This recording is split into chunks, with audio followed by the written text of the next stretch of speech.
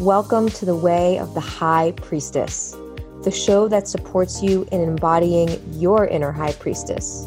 You'll learn to deeply connect to your mind, body, and heart, become fully expressed, cultivate intimacy with yourself and others, and so much more.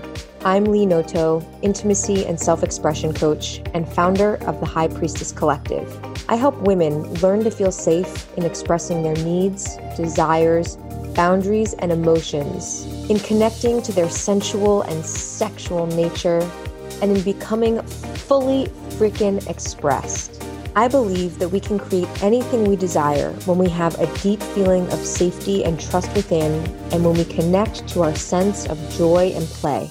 If you're ready to channel your inner high priestess, then this is the podcast for you. If you haven't yet subscribed, go ahead and do that, and you'll be notified as soon as I drop a juicy new episode. And if you really love and receive value from this podcast, I'd like to ask two things. Please leave a 5-star review and consider connecting with me on Instagram at leenoto_, and taking a screenshot of your favorite episodes and sharing them in your stories so others can find this content. Thank you so much, and enjoy the episode.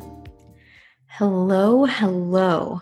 On this episode of Untamed Intimacy, we're going to do a deep dive into terms that are commonly used in place of one another, are commonly confused, and the confusion rules our lives in ways unknown. So today we're going to be talking about the difference between sensuality, sexuality, intimacy, and eroticism. So buckle up. It's going to get juicy. So I want to start by sharing that for much of my life, I absolutely confused all of these terms.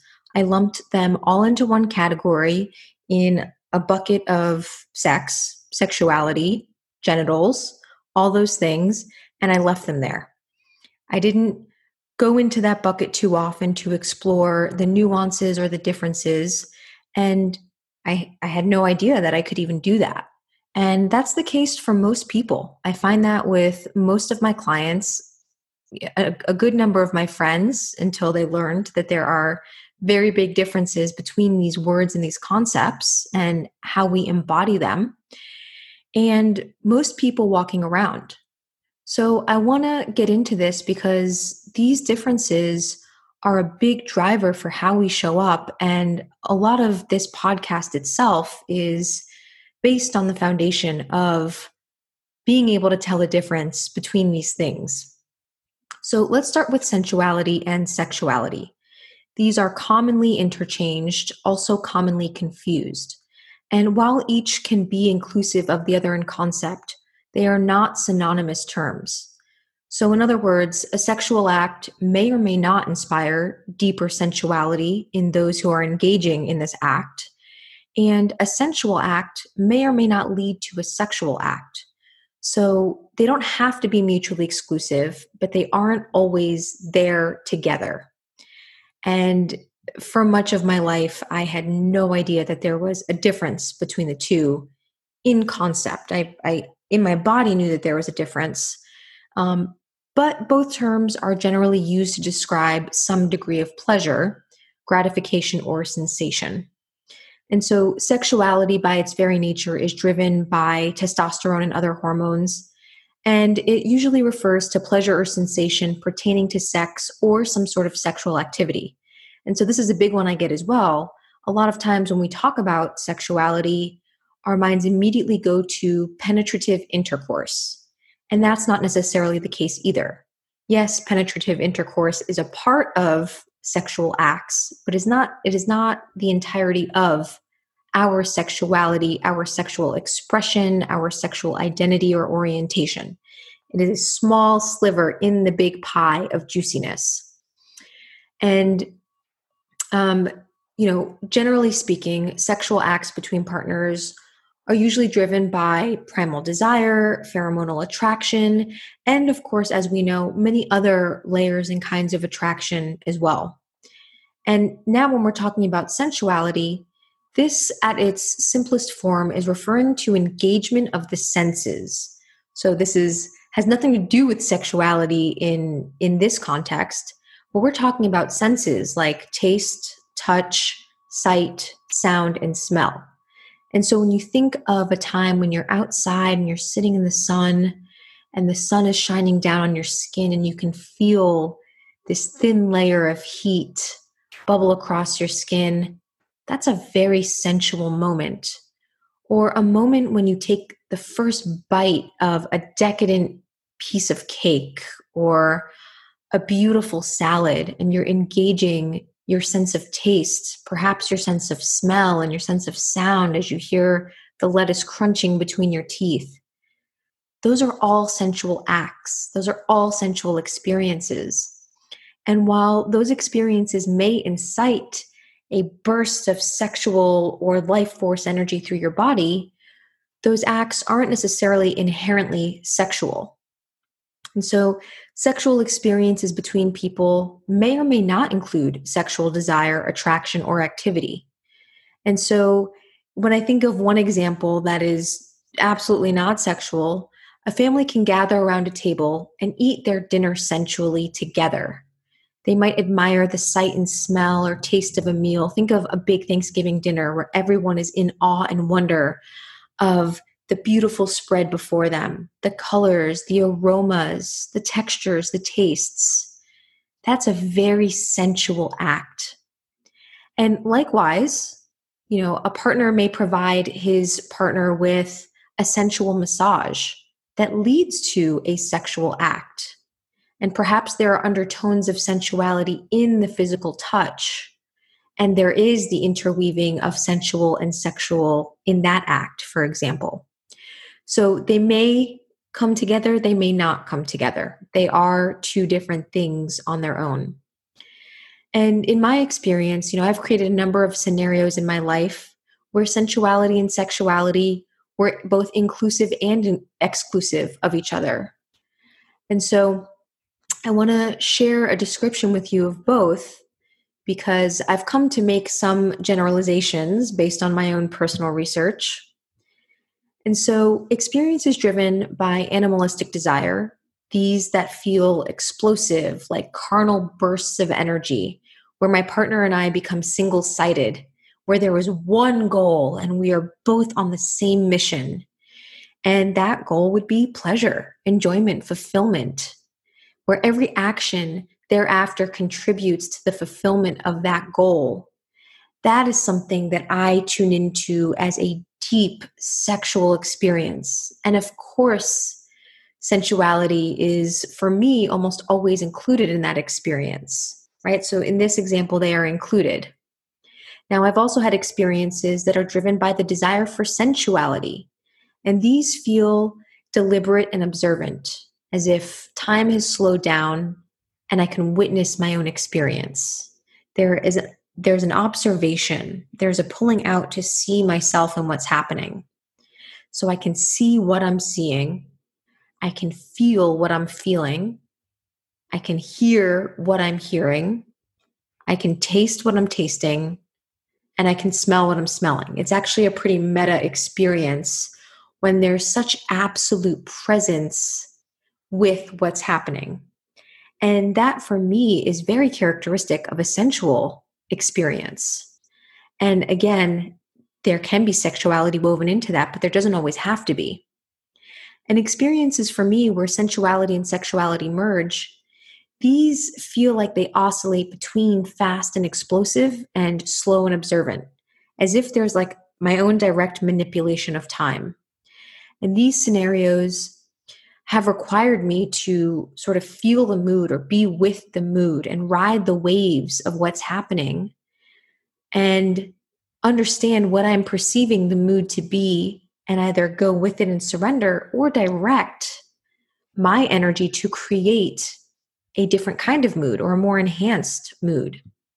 And so while I've experienced various situations that feel purely sexual, for me, there always has to be some amount of sensuality in the mix. And the extent to which I was associated with and engaged in a sensual experience was generally contingent upon the degree to which I felt safe in that experience. And so that's a big factor here, is a feeling of emotional, physiological safety in these experiences.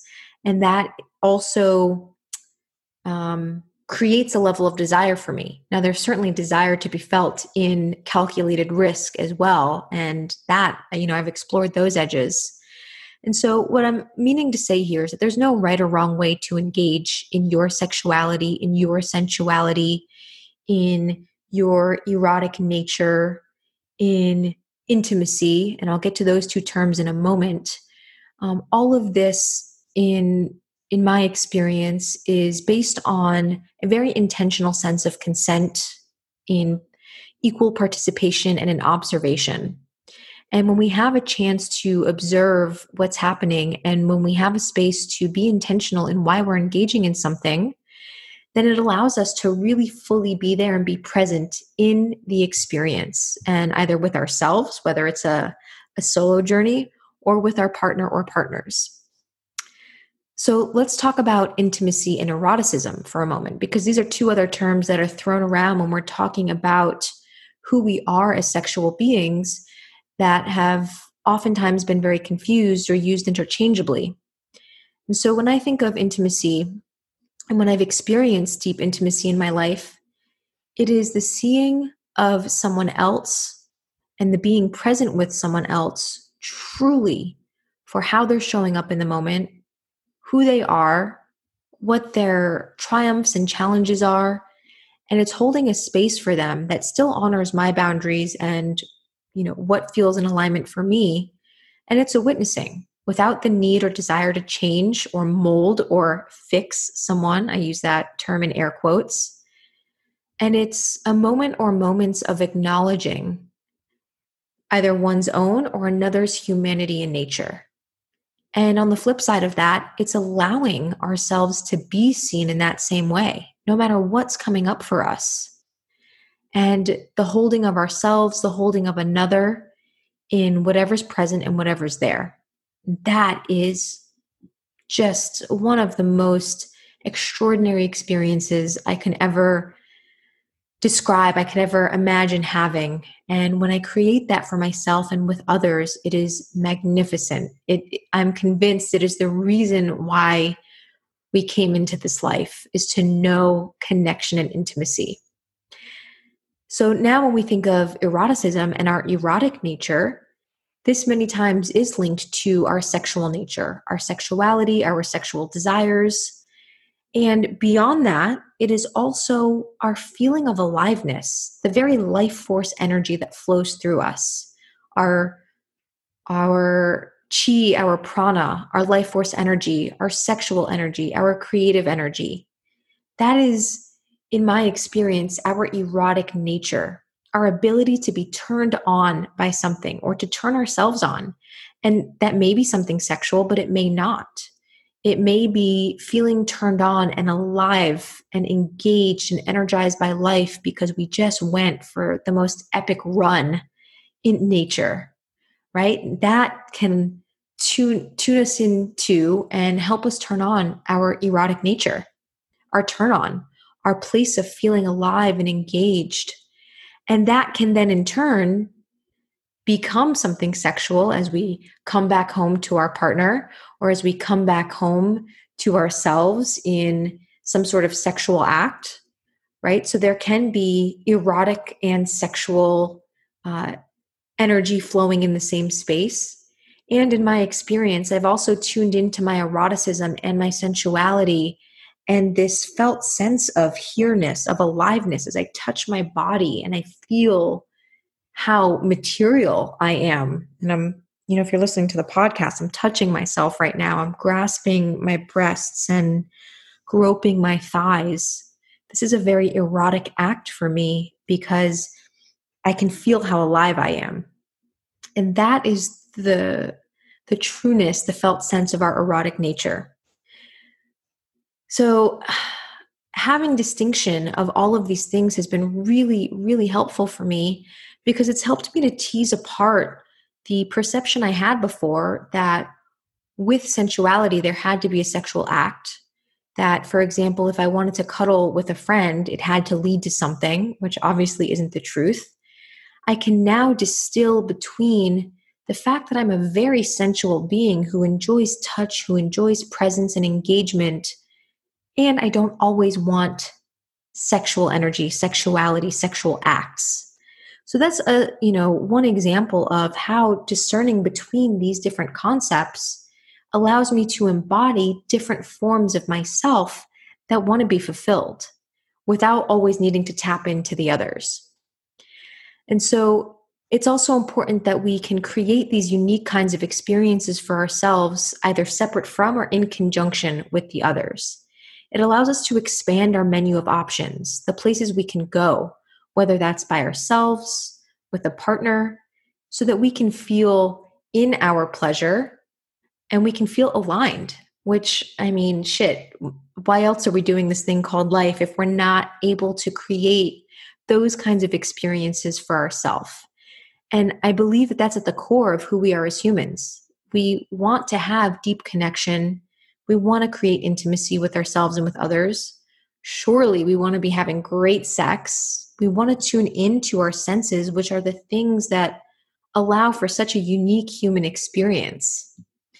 And so, if nothing else, then I intend for this episode to guide you into deeper discernment, deeper clarity, as you navigate your own definition of sexuality, sensuality, intimacy, and eroticism. And whatever comes up for you, I'd love to hear from you. So drop me a line, reach out, and I look forward to seeing you all out there. Much love and good vibes. Thank you so much for tuning into today's episode. If you made it this far, it probably means that you enjoyed listening, you learned a lot, and are one step closer to channeling your inner high priestess. To help women like you discover the show and transform their lives, please consider leaving a 5-star review and hitting subscribe. You can also find me on Instagram at @leenoto_. I would love to stay connected. If you want to be the first to gain access to exclusive content, practices, and tools to create the fullest, most authentic expression in your life, join the mailing list by clicking the link in the show notes, and you'll receive powerfully curated content that's no bullshit and pure love.